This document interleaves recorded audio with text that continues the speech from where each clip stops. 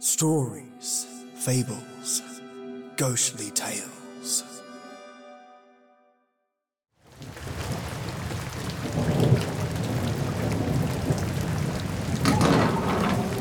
Good God, it's positively hammering down outside. Lightning, thunder, the whole shebang, my good man. What say you pour me a beer, one cold enough for the lips, but warming for the heart? How about it, barkeep? Sir, how did you find this place? Well, I mean, my car's just out the back. In a tiny spot of trouble, of course, as you'd suspect in this weather. Can't see a thing. Do I know you? Keeper will do. Just the keeper. Keeper, okay, sure. I'll not fuss about your ways around here. Now, keeper, the beer, my good man. We don't have beer here, but I have a tea with your name on it. Tea? Tea? Seriously, tea? I mean, well, it's not like I'll be here all night. There, tea, keeper, tea it is. Good. Now sit down and share you a story that will linger, much like the tea I'll be brewing, Earl Grey. Earl Grey? That's unusually fancy, if I do say so myself. And a beverage with a show. What kind of tavern is this? One that you'll be sure to remember. Get comfy.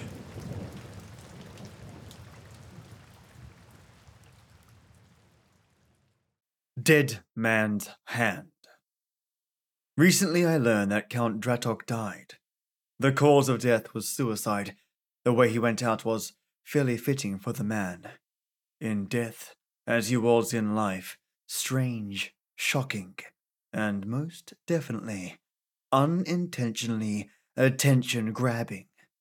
Count Dratok is the nickname of Oscar Nyholm. He produced and sold music under that name. He always said he derived the name from the old legends about vampires, that it felt powerful and right to him. He had a small following of people who were genuinely interested in his stuff. Oscar used to be a friend of mine. We grew up together. He used to be my friend, until he tried killing me. As strange as it may sound, I can understand why he did what he did, especially knowing what I know now. Oscar wasn't right in the head. He was a cold individual to those who couldn't break past his walls. He was a strange and dark man. Many would say he found no joy in life and was depressed. I don't know whether he had suffered from depression, but he found some pleasures in his life for sure. He would come off as a person who does not understand and is incapable of humor. However, I'd say that he had a sense of humor. His humor was just very dark, dry, and subtle. He was a peculiar man, but for 15 years I thought he was just a little strange, maybe even a genius. He was insightful and certainly talented, just misunderstood. His strange personality manifested itself after he nearly died in a skating accident. He suffered a serious fall, rupturing a few internal organs as a kid, and ended clinically dead for a couple of minutes. After that, something went wrong. Something probably broke in his head because his brain didn't get enough oxygen. After that accident, Oscar became increasingly isolationist, cold, broody, and somewhat obsessed with death, specifically corpses. Not in the sense that he wanted to do anything with actual corpses. No dead bodies repulsed and appalled him.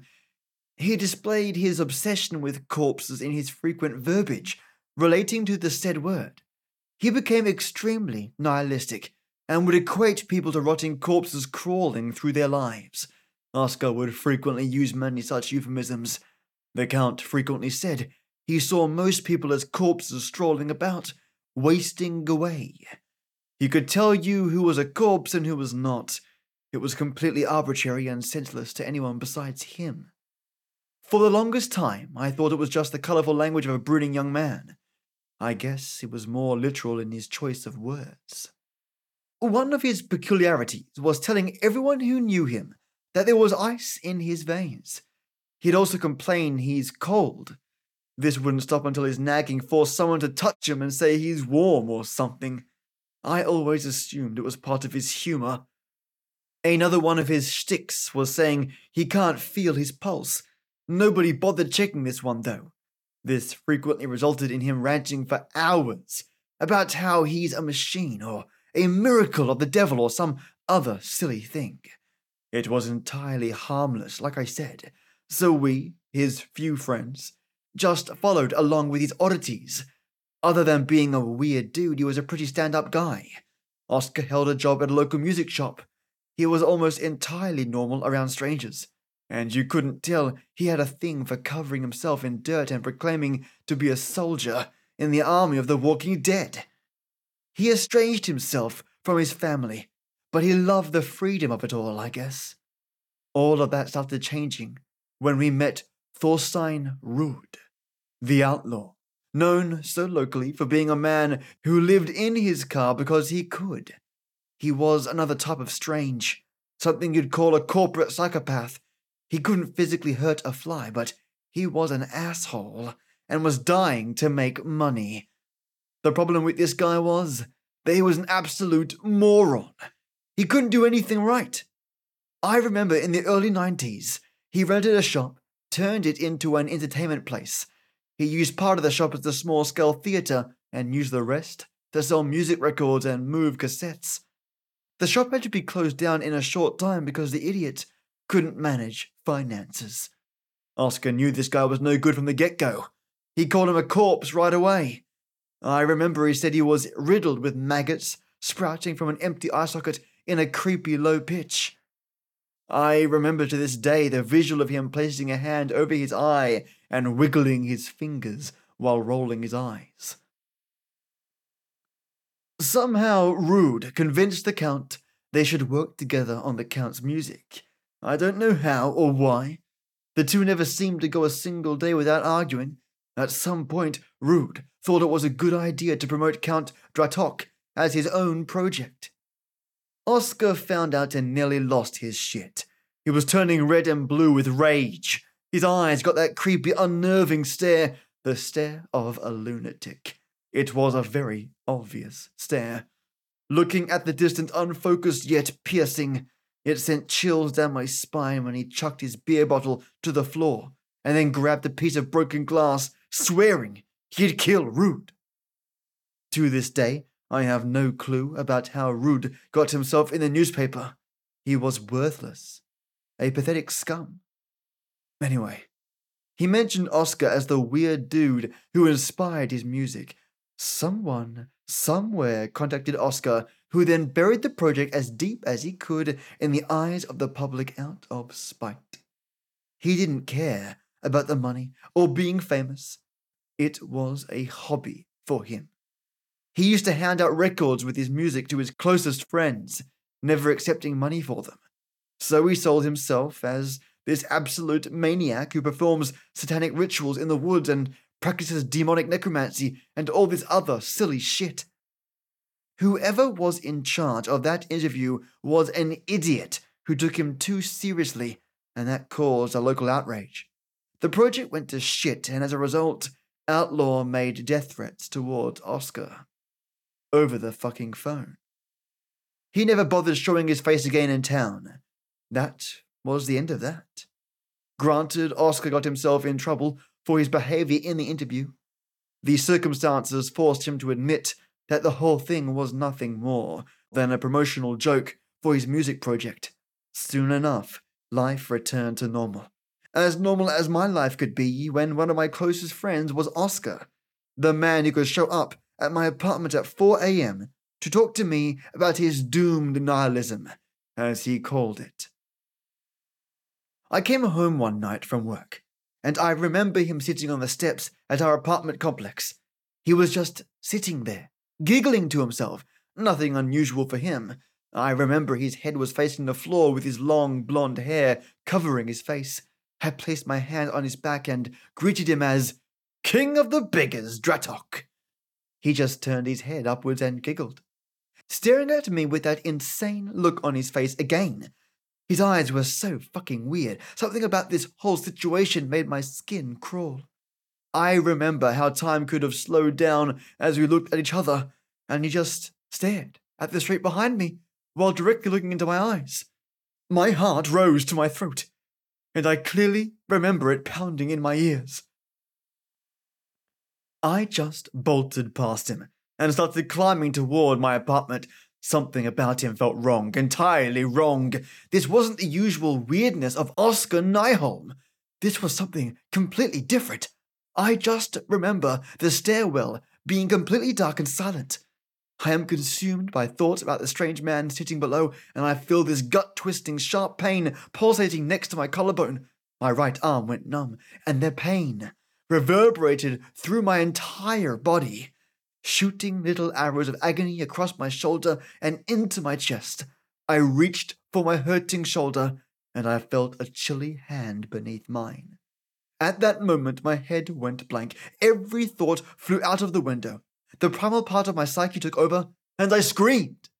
Only then I noticed an elongated substance protruding from the base of my neck and something warm flowing under my shirt. He giggled, and my heart sank. Oscar Nyholm, Count Dratok. I heard him giggling behind my back. I turned around, and I saw his hand grasping my shirt. The pain was still bombarding my brain, and the adrenaline was overriding my judgment. I saw his fist flying towards me. Everything turned dark for a quarter of a moment, and my jaw felt sore. The blow refocused my mind. I saw Oscar attempting to punch me again. That sick stare in his eyes, a determined scowl on his mouth. Barely evading his punch, I pushed him with my bad hand. He stumbled a couple of steps back. My whole body was burning with pain, and I resorted to headbutting my assailant as hard as I could. He recoiled backward, nearly falling down the stairs, but was able to grasp the rail. Not even thinking, I kicked him as hard as I could in the chest, sending him down the flight of stairs with sickening thumps. Those few moments felt like an hour. I didn't even think about what had just happened. I ran up the stairs to my apartment, locking the door behind me. My body was hurting. My head was ringing. I was shaking and sick. The adrenaline was making me tremble, and I felt my stomach knotting. I ran to the bathroom to throw up. Only after I had thrown up, I noticed the screwdriver still lodged in the base of my neck. The adrenaline rush resumed. My mind went ballistic, with all sorts of insane thoughts. I didn't feel the pain at all. I didn't risk pulling out the screwdriver. I called the police and forced myself to be coherent enough to explain to them what happened. Only after that, I remembered I might have crippled Oscar. So many thoughts and emotions swirled in my mind at that moment, ranging from anger to guilt. Even then, when I did not know why he did what he did, I didn't want him to die or be a cripple. It was so chaotic in my mind. When the cops and medics arrived, I was kneeling over the toilet, vomiting my guts out. They questioned me, and I ended up in hospital. The stabbing caused permanent nerve damage to my right arm. I was lucky to be alive. As the screwdriver didn't hit any important blood vessels, I couldn't sleep right for a few months. A cocktail of pain and the nightmares riddled with Dratok's demonic face haunted me in the dark. Speaking of Oscar, he wasn't seriously hurt in his fall. The authorities found out 6 days later that he was hiding in the forest, covered in blood and dirt, groaning and moaning while he crawled all over the ground. After searching his apartment, the authorities had found the remains of Thorstein Rudd. His corpse was the nastiest thing I've ever seen. Stab wounds and lacerations all over. Oscar destroyed his face. It was completely unrecognizable. He left Rudd a pile of rotten meat and broken bones. Oscar Nyholm would serve 10 years in prison, initially sentenced to 15. They had let him out early, thanks to his exemplary behavior behind the bars. Of course, he apologized for what he did to me. We remained on speaking terms. He claimed in court that his murder of Rudd resulted from a drunken dispute that had turned violent. He blamed the influence of what he called bad alcohol on the assault on me as well. I guess he convinced the judge enough to avoid life in prison with his display of remorse. I doubted it was sincere at first, but now I think he was honestly regretting his actions. He would later tell me he did what he did because he was curious to find out what it felt like to kill a person. A sick thought experiment he devised for himself. Turns out he enjoyed the experience I provided and decided it was worth it to kill Rudd, just to feel that thrill again and get back at the asshole. That was also the first time he admitted something wasn't right in his head. He repeatedly apologized for not being able to control his urge, and that I wasn't an intended target, just a casualty of lost control. It didn't help him. I never allowed him to get close again. The guy creeped me out more often than not after that incident. Society forgave him and embraced him. He improved his overall behavior with people and also spent most of his time in prison producing some strange yet beautiful music. Once out of prison, he started volunteering at the psychiatric center, perhaps to help himself. Sadly, it didn't pan out as he might have intended. Not too long ago, I scrolled through my emails. In a sea of spam and useless messages, I found an email from Oscar. He emailed this same message to all his acquaintances. Oscar had never emailed me before. He'd call or text me. This was a first-time thing, so it piqued my curiosity. I opened the email and there was a video. The title was Project O, Strange and Artistic. How typical of Count Dratok, I thought. Opening the video, I expected something either fucked up or some trippy music video. I didn't expect to see the face of despair staring at me. Oscar sat in front of his camera, pale and exhausted, completely drained of all life. He looked like a patient of oncology. A completely hollow husk made of skin and bone, parodying the man he once was. He was never a big man, but he was not as skinny as he'd become in this video. Something felt off, a feeling that would only get worse when he started speaking. He spoke about corpses and pain and suffering and hell and heaven, and the longer he spoke, the sicker I felt. I remember him admitting he did what he did because he saw most people as walking, decaying lumps of flesh, forever locked in their infernal agony, untold suffering etched into their decomposing expressions. He spoke about how he couldn't look at the mirror because a corpse was staring back at him. About realizing that this world is hell in the form of a nightmare we're all stuck in. About how he figured out that the only way to wake up is to die. He said he knew his time had come, that he had turned to decaying monstrosity, drowning in his own unimaginable pain. Of how his blood froze in his veins and his heart petrified and turned into a stone. About how he would wake up to the real world after he blows his brains out. I just sat there, sickened and confused by this whole spiel of his. He apologized for the hurt he had caused throughout the years and urged no one to mourn for him, saying he will be gone to a better place by the time they found his false remains. I felt the temperature drop in my room as I watched the video.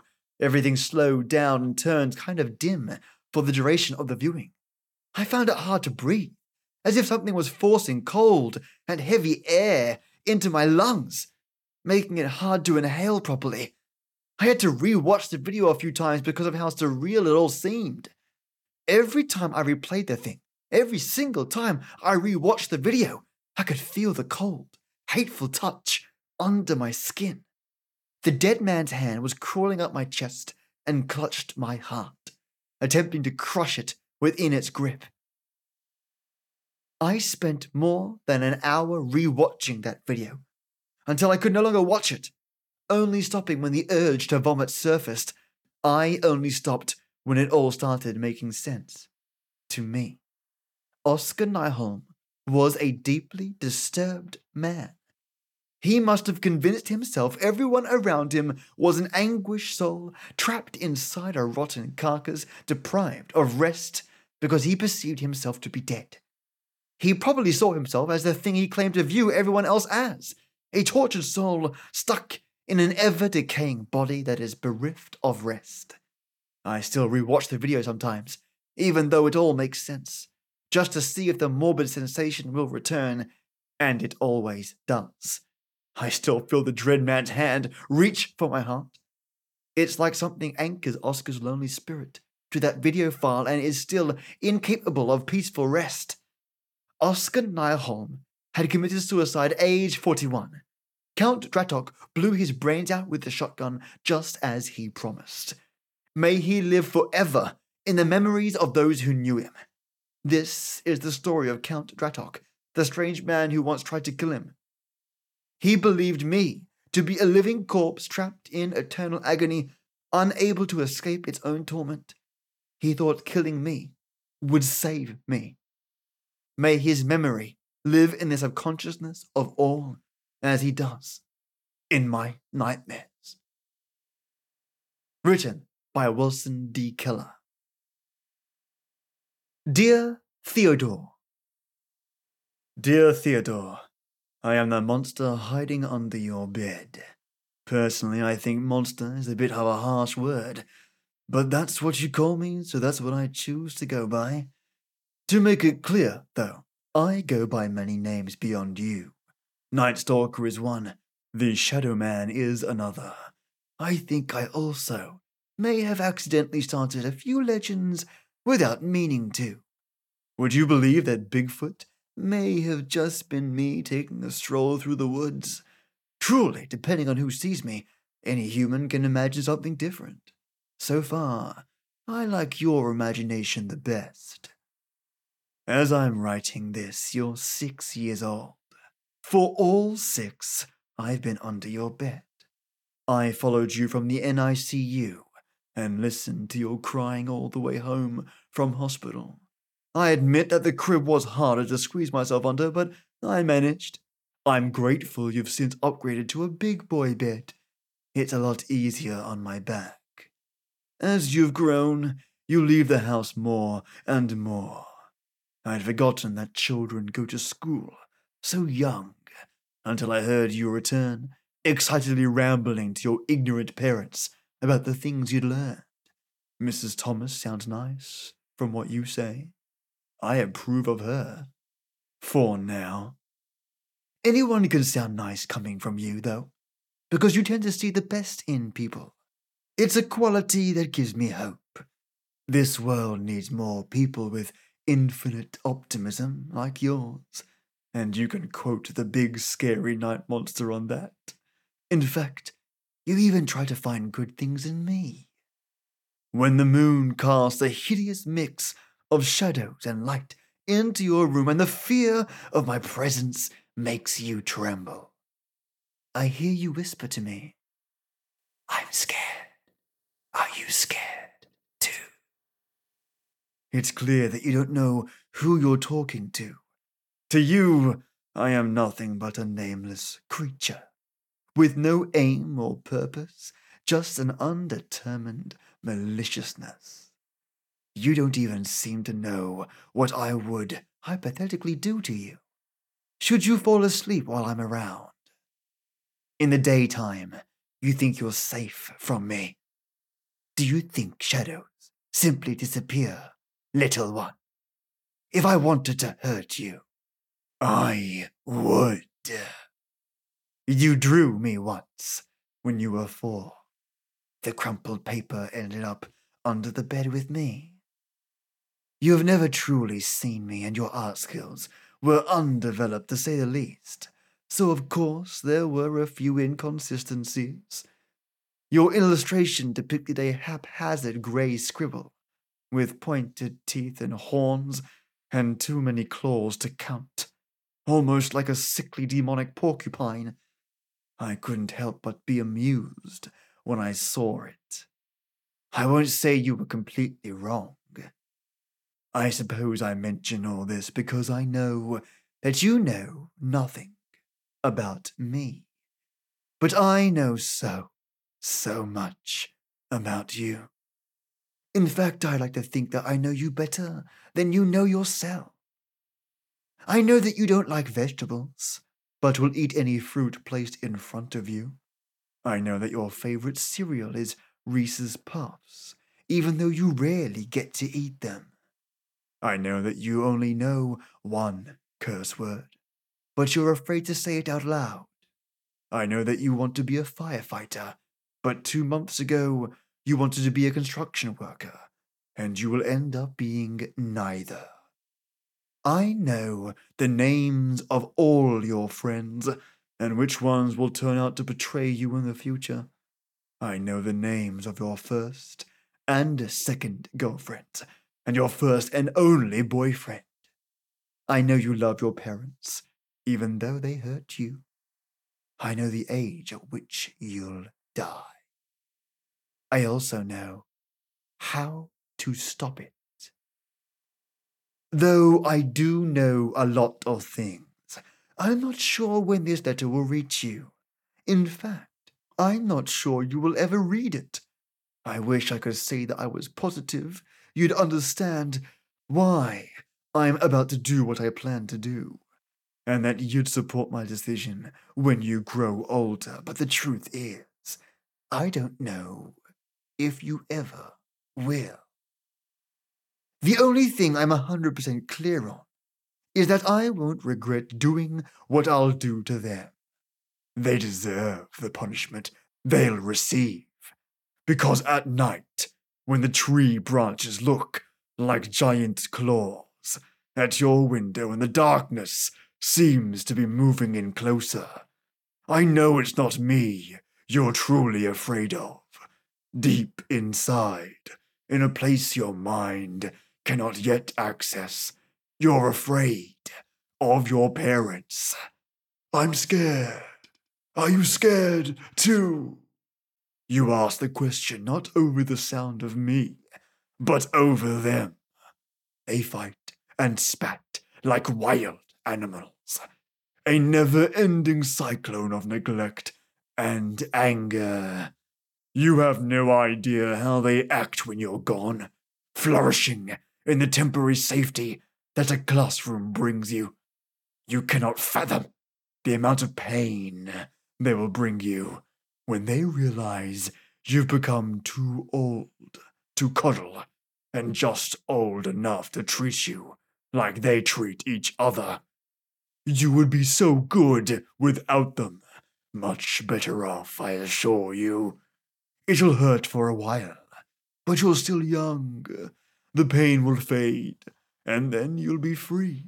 Free from their chaos and self-destruction and abuse. You'll be able to live the life you want with no one to hold you back. One day, if you read this, you'll understand why I took them away from you, and I hope then that you'll thank me. I hope the nightmares of your parents' blood will slowly fade into a background hum, replaced by that endless optimism I know you hold so close. And when that day comes, I hope you realize that I care for you more than they ever did. Eternally yours, the monster still under your bed. When will the laughing stop? I think the answer's 23 1/3. 6 full seconds pass before the sound of my own voice echoes in my ears. I count each one, if only to confirm that the delay isn't a figment of my subconsciousness. Craning my neck, I look around, scanning the faces of my colleagues. Smiles, sneers, lips curled behind jagged teeth, hungry eyes assault me from every angle, and I know it's only a matter of time. 8, 9, 10. With clockwork precision, it begins. The whispering comes first, as they always do.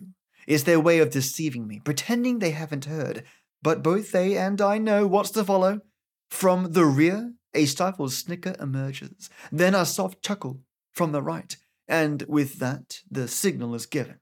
Laughter bursts forth from the class like magma, searing and vicious. Gnarled fingers arch towards my direction, swaying as chests heave with fervent glee. callous gazes penetrate me between bouts of ardent tears. As the timer reaches 14, the cacophony of torment reaches its maximum, and for a moment my hand instinctively swing upward to shield my head. Then, slowly but surely, the howling disperses, their own echoes finally settling amongst the floorboards. "Sorry, but I'm afraid the correct answer is N-8, says Mr. B. "It's okay, you'll get it next time." The maths teacher's response is always the same. "You'll get it next time." It's not a consolation, but a dismissal. Wishful thinking at best. Besides, it's not the first question I've gotten wrong, and it most certainly won't be the last. Even as my aggressors recede, the air is still thick with rancorous fog, and it takes all my strength to stop myself from suffocating. I shrink back into my seat and curse myself for ever taking the chance. After class, Mr. B approaches me, as he's done several times before. "Are you all right?" he answers, taking the seat to my left. I take a moment to recover before responding. "Yes, I lie." "I know learning these topics is harder for you than for most," he asserts. "But just because you don't get as many questions right as your peers, it doesn't mean you are any less talented than them." It's an excuse I've heard countless times before, and it means even less coming from someone like him, who pretends to care. "The important thing is not to let them get to you." I watch his mouth contort as he speaks. Though its shape is comparatively civil, I sense a slight smirk buried deep within its grooves, waiting for me to look away, so it can break free. "Thank you."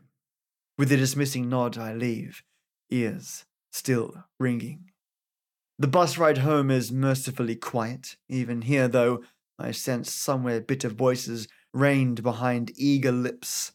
Are they biding time? Saving their breath for a mounted assault? Perhaps it's a simple taunt or a warning.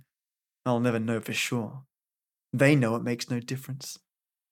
As I step out into the afternoon stillness, a cool reprieve washes over me. For a moment, I let my lungs fill with the elixir of silence, savoring each sweet breath as though it was my last. Indeed, as I enter my front door, it takes only 12 seconds for the floorboards to erupt in rapture. "Your report card came in." I know what's coming. I hang my backpack on the back of my chair and sit legs crossed. It was math again, I know. I utter, "I told you. I've been studying as much as I can." "What good is studying if you never learn a thing from it?" The fist slammed on the table, sending out a ripple of splinters. "How do you think it feels, having to hear that your child was the only one who answered a question wrong?" I bend down, trying my best to shield my ears. The laughing hurts, but it's always the upbraiding that burns more. "Do you know what they'll think of us? What they'll say about us?"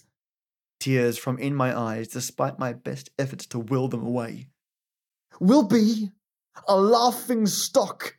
I pry myself away from the table and race the echoing shrills to my room. Even though I track every footstep, it's becoming harder to tell who gets there first. On the ride to school, I'm greeted by the familiar chorus of giggles and grins. As I walk home from the drop-off, I feel the scornful gaze of drivers from their cars and pedestrians on the other side of the road. The laughing isn't always audible, but I can see it in how their cheeks stretch taut, how their eyelids skew like lips, how their fleshy tongues roll inside their mouths. I feel every bird cackle and every insect scream. Even the trees taunt me amidst their harsh whispers. I cover my ears for the long walk to the classroom and shrink down into my seat, avoiding Mr. B's gaze as I brace for the inevitable. 31, 32. I count each minute as it creeps by, allowing every deafening clock tick to drown out the dreaded question. Somehow, it never comes. Before I know it, class is over. There are no chuckles, no snickers or sneers. I'm left alone in the room with Mr. B. He approaches my desk. "I didn't want to put too much pressure on you today." I scour his visage for signs of malice. The tears make it too blurry to tell. "I tried to make today's lesson a little easier, if that helped." Is he trying to catch me off guard? Is he merely hiding it well? I don't know. I silently nod, turning to stare at the warped wood of my desk. He sighs. I talked to your parents this morning. I freeze. Now, I try not to judge, but they sound like they've been pretty hard on you. Something's not right. That telltale trace of insincerity isn't there. Hey, he folds his arms. If you ever need someone to talk to, I'm here. Is this real?